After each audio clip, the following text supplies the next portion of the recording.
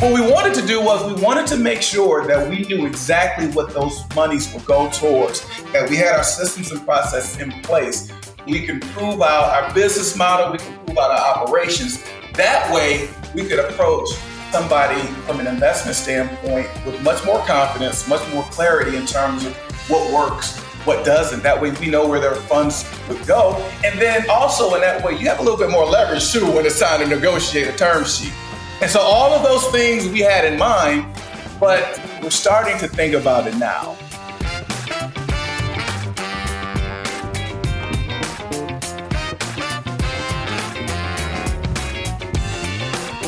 Hi, friends. Welcome to the Sales Enablement Podcast. I'm your host, Andy Paul. Now, that was Austin Rolling. And Austin's the founder and CEO of Outfield. And Austin's journey is a great story of persistence and resilience. And not the least of which is that his product, those companies created around, is created and designed specifically for field sales teams. And well, his team has had to pivot a bit during COVID, and we'll get into what he's doing to prepare for what I like to call the next normal. We're also going to talk about being homeless, as Austin was not that long before he started Outfield. I mean, that's not the typical journey for an entrepreneur. You want to make sure you listen to that because it's a very interesting story. And we're also going to dig into what Austin foresees as the future of field sales. He has some interesting ideas around that. So a lot of good stuff here today. Be sure to stick around. Before we get to Austin, I want to remind you to subscribe to this podcast wherever you listen to it. And if you subscribe, we'd certainly appreciate it if you could also give us your feedback about how we're doing in the form of a review. So thank you. All right, let's jump into it. Austin, welcome to the show. Hey, I appreciate you having me. How you guys doing? Well, we're doing great. I mean, how are you doing? I'm doing good, man. Just looking forward to the weekend. Hoping for the best out of my Texas Aggies. I don't have high expectations. Yeah. So you did the whole cadet thing? Yeah, no, I didn't. I just went there for grad school. Oh, for grad school. Okay. All right. So that was your MBA where you got that. Okay. Correct. All right. So where was your undergrad? I went to Eastern Michigan University. I studied communication there. That's Ypsilanti? Correct. How'd you know? Well, I got a world of trivia stuffed into my head. Useless information that just, once it's there, it just doesn't go away. Well, I'll tell you what, I'm happy at the fact that you got the name right. A lot of people I come across, they can't even pronounce it. Okay. Yeah. So you've been sheltering here in the Houston area? Yep, I've been here since about 2009. I'm actually moved down here during the recession. Yeah. I was working for Whirlpool at the time and actually hated the East Coast. They sent me to Philly, and Philly is a really, really interesting city. But it wasn't for me, so I decided to come down to Houston, and it's been home ever since.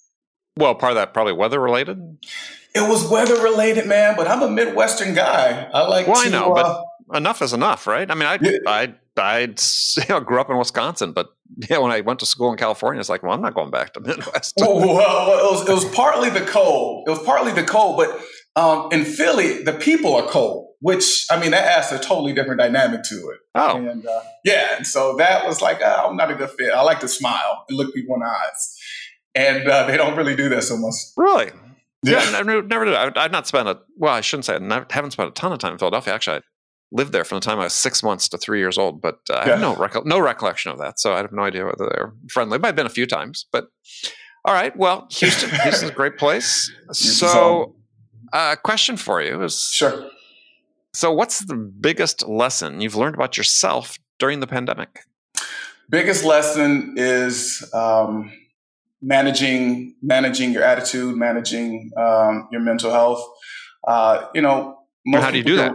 Yeah, most people can relate, but the pandemic has been really, really challenging, both on a personal level, but even also on a professional level. For me, it's just about remaining optimistic, trying to be innovative during these times, and then it's about waking up in the morning, challenging yourself to be the best that you could possibly be. I listen to a lot of motivational stuff throughout the day.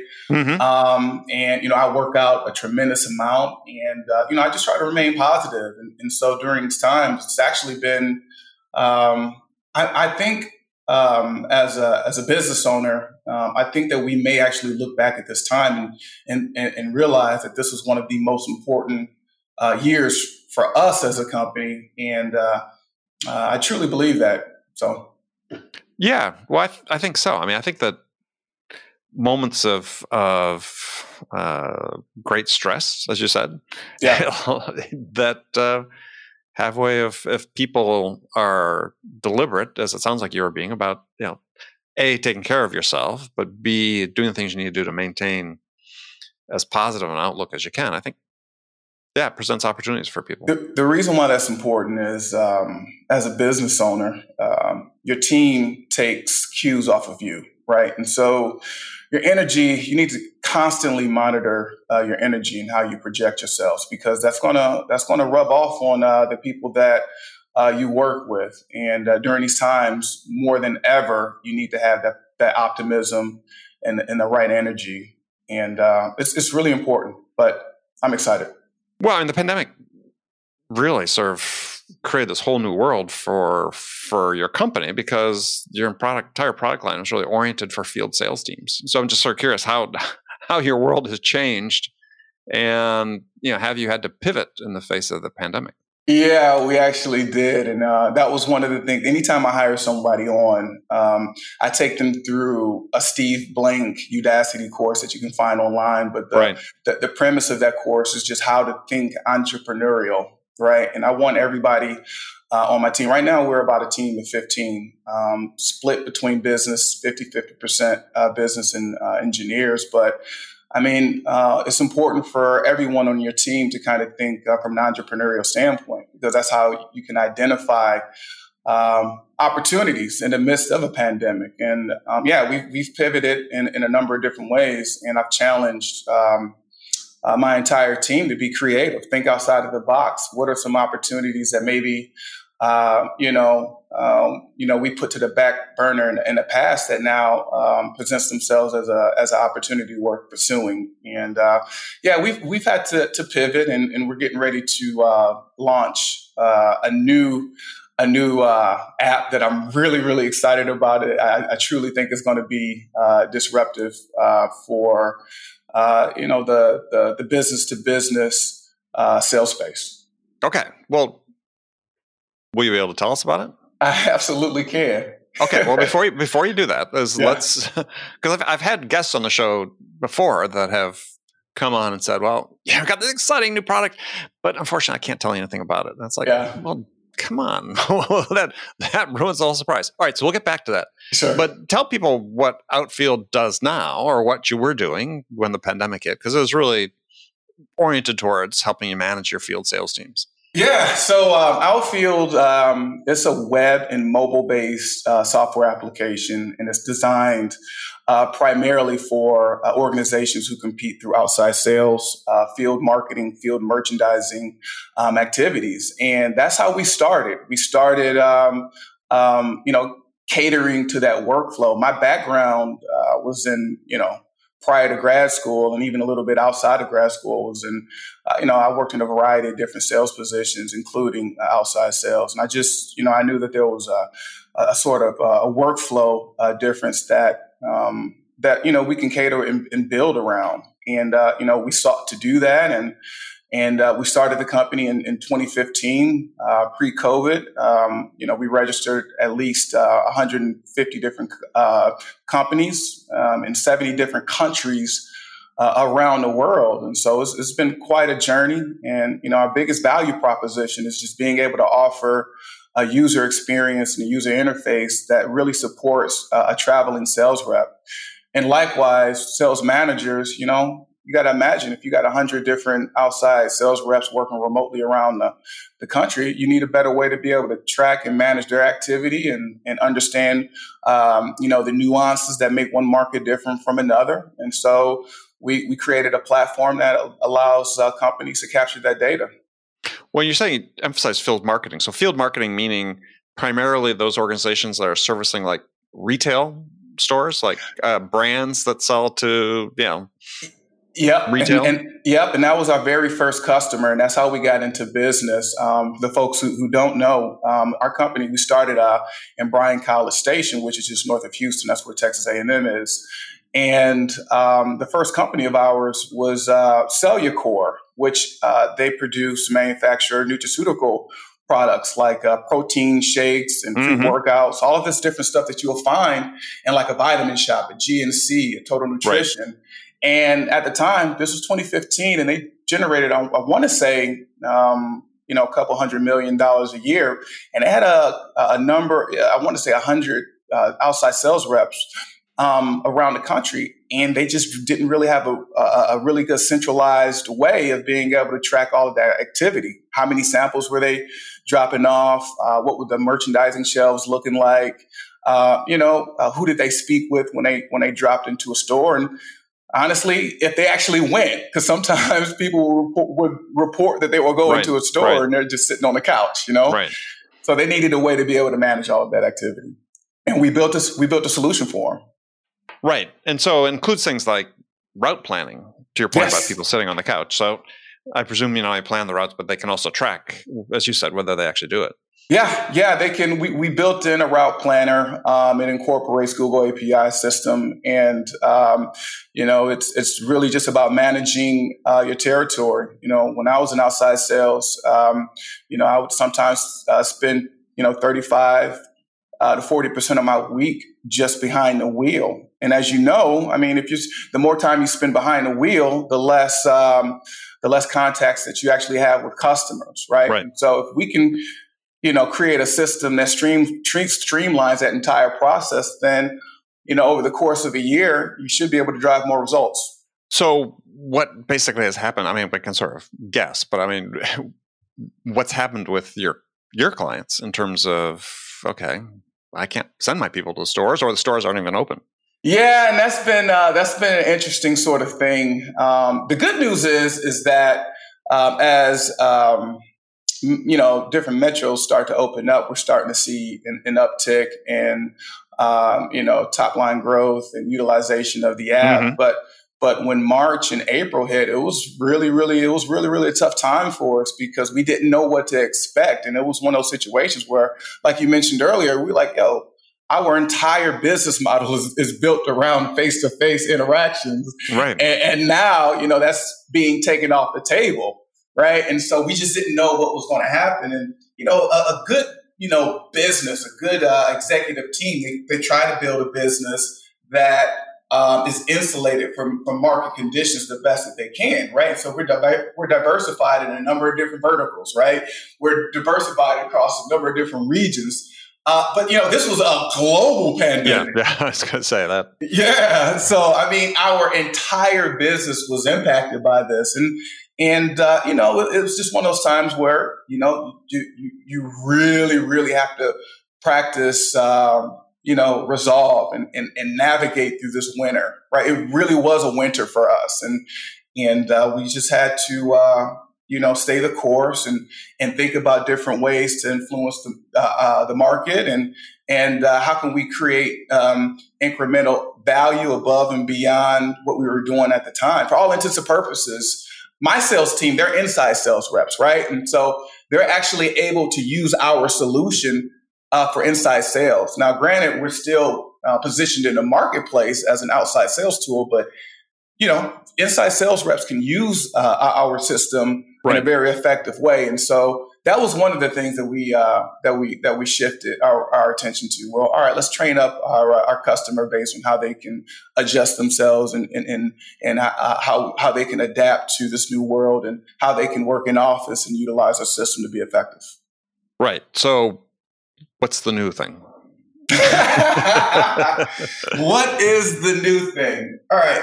So for the folks who don't know, the name of our company is called Outfield, right? Like you're throwing a baseball from the outfield. And one of the ways that we've positioned ourselves in, a competitive sort of CRM marketplace is one of the ways is brand positioning, right? We've always tried to identify our brand as this marriage between sports and sales. Mm-hmm. Okay. Even from the articles that we would post, from the content that we would release, it was, we tried to tell a sales story through the lens of, some sort of sports narrative. Right. That was compelling. And then later on, we said, well, how can we take this to another notch? And I'm giving you a history lesson to kind of tell you where we're going. Sure. Outfield, one of the challenges that we faced early on was, okay, our NPS scores, our Net Promoter scores, always ranked higher for the sales manager, right, than it would for the sales rep. The sales manager, they got a lot of everything that they needed in terms of being able to track the activity of the reps, collecting the data that they need in order to be effective. But outside sales reps, they kind of viewed our solution as a tracker. Yeah, command and control, which is the way reps look at CRM systems in general. Yeah. They don't like them. They don't like them nearly as much as the managers do. Yes. Right, and so we wanted to change how we were positioned in the minds of a sales rep, because what happens is if a rep in order to create an effective CRM, it needs to be a platform that both creates value for the manager and the sales rep. Right. If it's one without the other, then chances are that company is going to churn out. Right. So how can we create something that is viewed by the sales rep as this awesome productivity tool? And, in addition to creating incremental features that provide value for the rep, like a route planner and just different tools that'll help them manage their accounts, well, we were like, okay, well, how can we create a platform that challenges the sales rep to become better? And challenge them to maximize the utilization of the tool. And what's one thing that we know about salespeople? They're competitive, right? They like being recognized for being good, right? Right. And so we released. This was back in February. We released a system within Outfield. It's called League Play, which is basically a gamification system within Outfield, right? Where reps get to compete with one another on a weekly, monthly cadence, and they get recognized for all the awesome stuff that they're doing out in the field. And in addition to being able to compete with their colleagues, they're able to compete with their personal bests, right? And so you can think about what we built as almost like a Madden or an NBA 2K within Outfield. And Andy, when we released that program within Outfield, it was a smash hit. It was a smash hit. It was the first time that we released a feature where the utilization of that feature went completely north. People were loving it, right? And they didn't for the first time, they didn't really view Outfield as this tracking tool. They viewed it as something that now I'm creating as a platform where I can create a personal brand for myself, right? A reputation, right? Right. And so, one thing about reputations is once you establish a reputation, you want to live up to that reputation. You have to live up to it, yeah. Yeah, and so these reps, they get scored and they get ranked based on their performance. They get scored and they get ranked based on their utilization of the app. And so now we're incentivizing people to use the solution the right way. And if they utilize the system in the right way, then the managers are getting all the data that they need, right? And so these reps, they are establishing this profile for themselves. We rank them in categories of hustle. We rank them in categories of leadership and all these different statistical categories. It's very similar to like a Madden, right? And so we were like, okay, this is awesome. People are really, really liking this. And they're really trying to figure out, well, how can I rank higher in this category? How can I rank higher in this category? And we're like, okay, awesome. They care about it. It's one thing to release a feature and nobody gives a crap about it. They care about their reputation now, right? And so then the next thing opened up and we were like, okay, well, how can we enhance this? How can we make it better? And so we are in the process of releasing a new app. It's called Closers Coffee, which is basically a new environment where it's the very first league where sales reps can compete with other sales reps across the globe. League play within Outfield, they can only compete with their colleagues. Now they can port their data from outfield over into closers. And now that's a completely different environment. So anybody in the outfield community they're competing against? Anybody within the outfield community they're competing against. And remember, we have customers all across, the four corners of the globe, right? Across different industry verticals. And we're really, really excited about, because now that opens up opportunities for these guys to really, really establish a personal brand for themselves, very similar to an athlete. Well, and so, are companies okay with that? We're going to find out. I presume that people can't take their proprietary data and so on out there. But so on what basis are they competing with other companies, other users, the reps of other users around the world? Yeah, it's not proprietary data. So if I were to close a deal with ABC company, that deal would port over into the Closers app. But my profile, my personal statistics, without revealing actual details of that deal, my personal statistics would port over. It's almost like a fantasy league sort of thing where. Yeah. Well, I like that idea. What are the statistics that are public within Closers Coffee? Yeah. So within Outfield right now, you can go into Outfield, and every user has like a player card. It's very reminiscent to a baseball card. I'm sure so people in your audience, some of them are old enough to remember that. Well, given it's Outfield, that's not surprising. It should be a baseball card. Yeah. Right. So on the back of it, we started off with the hustle category, right? Leadership category, and a couple of other different categories like preparation. And all of these categories, within each category is an algorithm, right? And there's a number of different variables within that algorithm that makes up your score. So there's a macro score, a total score, and then there's individual categories like attributes. And the attributes, kind of like Google, right? You don't really know how to rank high to give you tips, and to rank high on Google, it's like this algorithm that features a number of different variables. We kind of took that and just based on what the activities that they're doing within Outfield, we're ranking them in different statistical categories.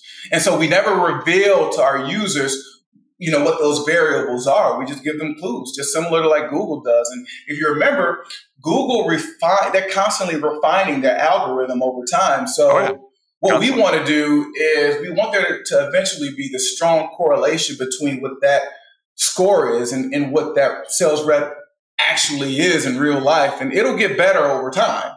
That's what we anticipate. It'll get better and more refined over time. And in addition to just the Outfield ecosystem, we plan to be able to integrate with all different sorts of CRMs. Interesting. That's the kicker. Well, I love the idea. I love this idea of is there a way that we can take all the variables, so a rep comes from industry A, and let's say he's applying for a job in industry B. And industry B says, well, you got no experience. It looks like you have a good track record at A, but I have no way of knowing that's relevant.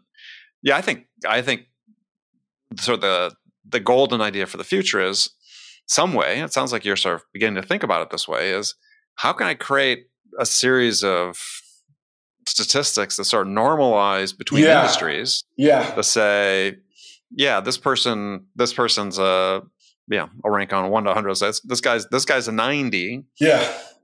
And the 90 is relevant to you because if you know that a 90 will be okay in your field as well. And that's the part that I'm really, really excited about. That's the part. I figure if you get enough smart people in a room, we can figure out how to do that. Right. Right. But I'm really, really excited to be able to solve for that. Very interesting. Yes. Initially, we're going to break things down in the way that we look at it. It's kind of like when you think about the UFC and you think about the boxing world, how they got heavyweight, light heavyweight, they got featherweight, middleweight, and all these different divisions. That's how we can start it off. We can start this thing off by kind of segmenting different people based on, volume, volume of deals versus, overall sales per transaction. And there's ways that we can dice it up initially. Right. But our end goal is to be able to normalize this in such a way that it can translate over across different industries. Mind you, this has never been done before. No, it's not. I think it's a very, very interesting idea, and I think it's something that's long overdue, at least from my perspective. No, seriously, I think this is that could become your business. By the way, it could be. Yeah, that's my humble opinion. All right, so do you mind if I ask you a personal question? Sure.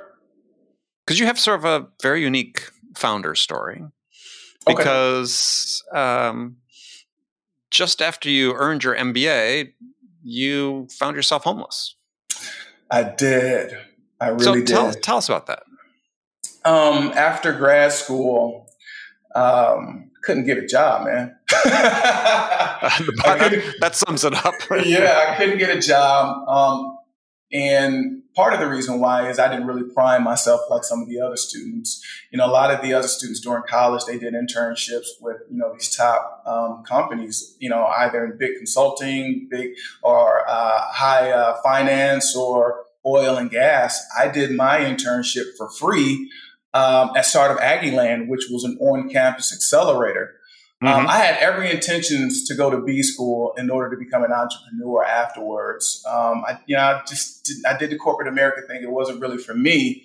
And so my experience, I tried to tailor my experience to give me as much exposure to entrepreneurship as I possibly could. But the trade-off was, well, now you're not networking with some of these big companies. So after, during the transition between my last semester in college, I started up, me and my co-founder, we started up an organization called BCS Startup, which basically the goal there was to establish this entrepreneurial ecosystem within Bryan College Station that was very similar to Austin or Boulder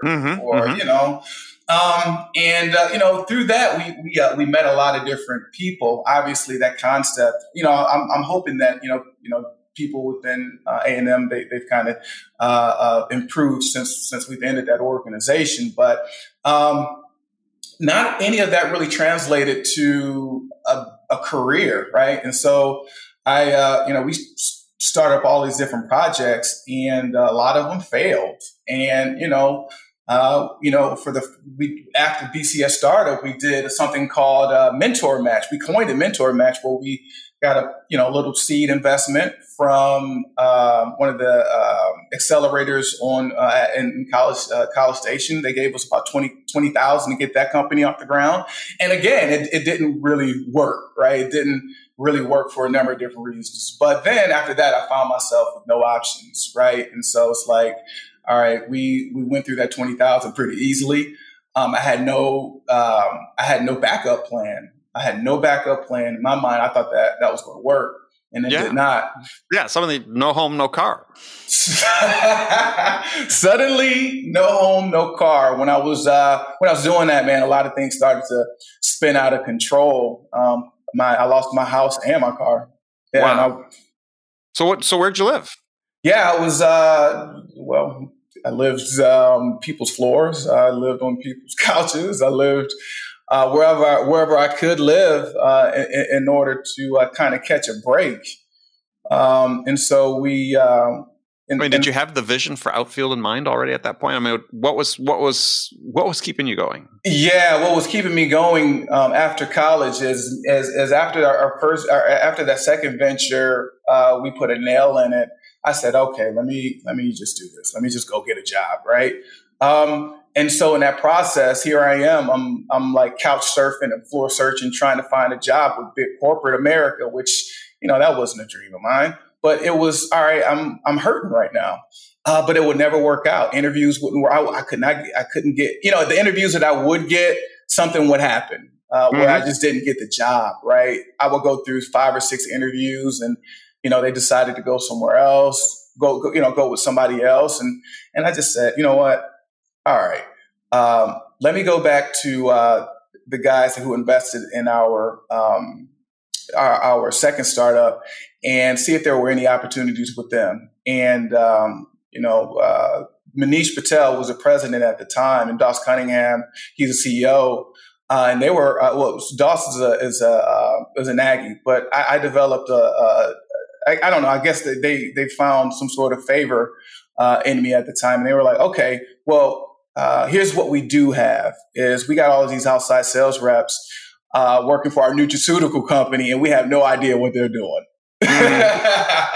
So as it turns out, the company who invested in our seed startup, they actually ran Cellucor, and they had another problem that they needed to solve for. They knew that myself and my co-founder, we knew how to execute on building stuff. My background happened to be in outside sales, so I knew exactly what that value proposition was. So that amounted to about a year and a half. Like this whole transition, it was about a year and a half of couch surfing, floor searching before I went back to these guys and I said, all right, we got another concept. Help us solve this problem. And boom, right? That's when it happened, right? And so we started building out Outfield. And they were an industry leader, right? And so, once their competitors found out that they were using this application called Outfield, we were able to penetrate that vertical. If Cellucor is using this and they're one of the top dogs in this space, then they must be doing something right with this application. Yeah, you got to get that anchor client, and then lots of referrals. Yeah. So we did that, and while I was getting that company off of the ground, I finally got a job with Beats by Dre. Finally got a job with Beats by Dre, which was an outside sales position. Imagine that. I was using my app for their organization. Yeah, so you're doing field marketing for. I was correct. Right. And the fact that it was a remote position, and I could kind of create my schedule with them, that allowed me to do both at the same time. I was building my company while working. I had a steady flow of income coming in. So all the money that we were making with Outfield, I just reinvested back into the company. Me and my partner, we weren't on payroll for the first 2 years. We just started hiring engineers. We started hiring students. But you're paying the rent by your day job, though. Yeah, I was paying the rent by my day job. So it turned out to be a blessing in disguise. And I'm a person of faith, and I truly believe that everything happens for a reason. It really wasn't meant for me to land a job within corporate America like that. Because those type of positions, they were going to offer me $150,000. But then, that's 60, 70 hours of my life. And I just knew in a situation like that, I would have never been able to work on a startup project. So the perfect opportunity came by with Beats, and that allowed me to do both. And ever since then, man, we've just been growing this company. And this has just been a testament, man, because, that first year and a half, it was really, really dark. There were times where I can imagine. I was checking myself into the hospital, man, because I was having panic attacks and it was really, really dark, really, really dark time. So it was rough, man. It really, really was rough. So if you were to sort of, summarize, if you could put in a capsule, say, people, because one of the issues that we talk about in this program is mental health in sales. And, it's a tough issue, especially now during the pandemic in particular, but always is. So what, if you'd summarize, what got you through it? What was? A lot of quality and uplifting media. I would surround myself with. I read a lot, positive thinking type books. I listened to a lot of motivational tapes. I listened to a lot of Christian music. Anything that can keep me uplifted. I had to. I worked out a lot. I needed those endorphins, right?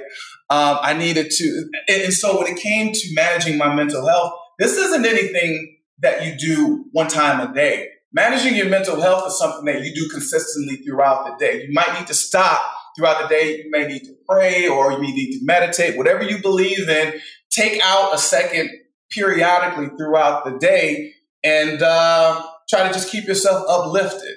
And if there's anybody around you that's generating negative stimuli, you kind of gotta stiff arm them. And I remember, man, when I was trying to get this company off the ground and I was couch surfing and all this other stuff, man, You get a lot of people even in your inner circle who start to like kind of doubt you a little bit, and it's like right.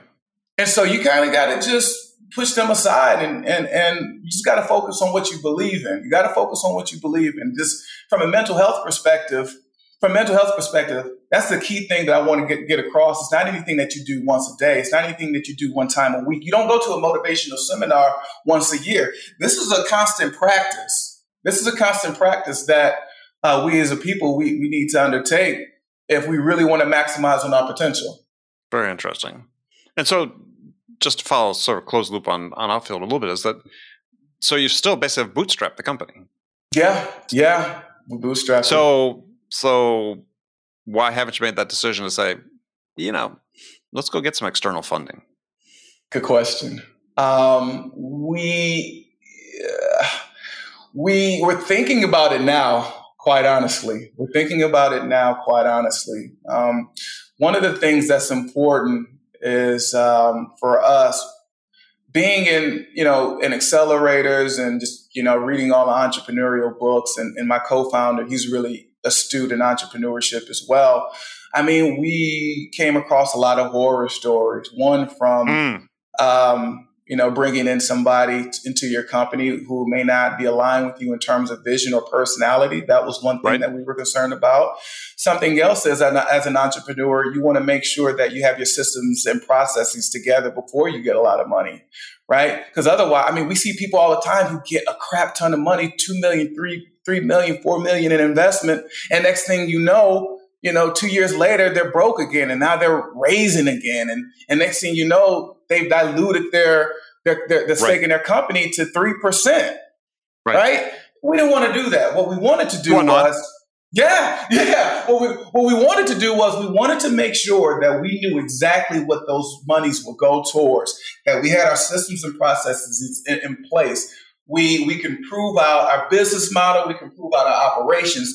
That way we could approach somebody from an investment standpoint with much more confidence, much more clarity in terms of what works, what doesn't. That way we know where those funds would go. And then also in that way, you have a little bit more leverage too when it's time to negotiate a term sheet.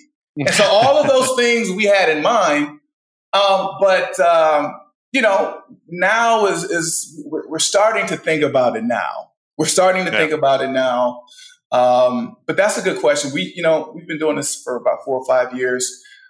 We just wanted to make sure we knew what we were doing before we go out and spend somebody else's money.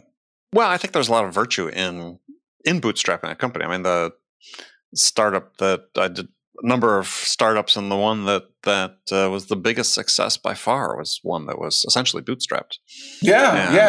Took it, the founder and his co-founders and the good management team, took it from, I was there from, we went like 5 to 125, and now they're multi-billion, and basically bootstrapped. So it can be done. As long as what he did was so wise, that CEO and founder was, just wasn't going to be swayed by other people's timeframes. He had the vision, and competitors were growing 2-3 times faster at the time. He didn't get panicked by it. Just had the vision, stayed the course, and all those other companies disappeared, and this one didn't. Here's the thing. Out of the top CRMs for outside sales, we're top 3 right now. But all of our competitors, they raised. So we're in a similar situation. Yeah. It sort of goes along with your story about having this vision and having faith throughout the dark times, is having that same vision with your company. That, and if you wanted to, if you want to explore new business models, it's difficult sometimes when you're attached to a VC who just wants to return in 5 to 10 years. They want you to kind of stay the course. But I'm an entrepreneur. I'm a son of an entrepreneur. I'm the grandson of an entrepreneur, and I love thinking outside of the box. And so I would hate for somebody to just kind of nail us down to something because it's convenient for them. I don't know if we could spin out Closers Coffee into this global sales league if we had a VC that was attached to the idea of outfield alone. So that's something else you got to be mindful of. Absolutely. Yeah. I do like that idea. Closers. So yeah, either this is going to be $1 billion idea or it's going to fail. But you know what? I could not think of any reason not to try doing this. Yeah, I like it.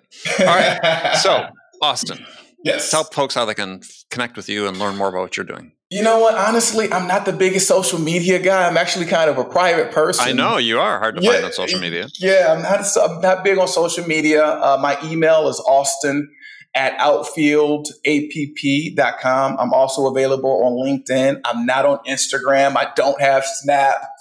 I'm kind of old school. Yeah, you're even hard to find a little bit on LinkedIn, but yeah, I'm kind of old school like that. I do have a Facebook. My family won't let me delete my Facebook. They won't let me delete it. So you can probably find me on Facebook too. All right. Well, the email's good.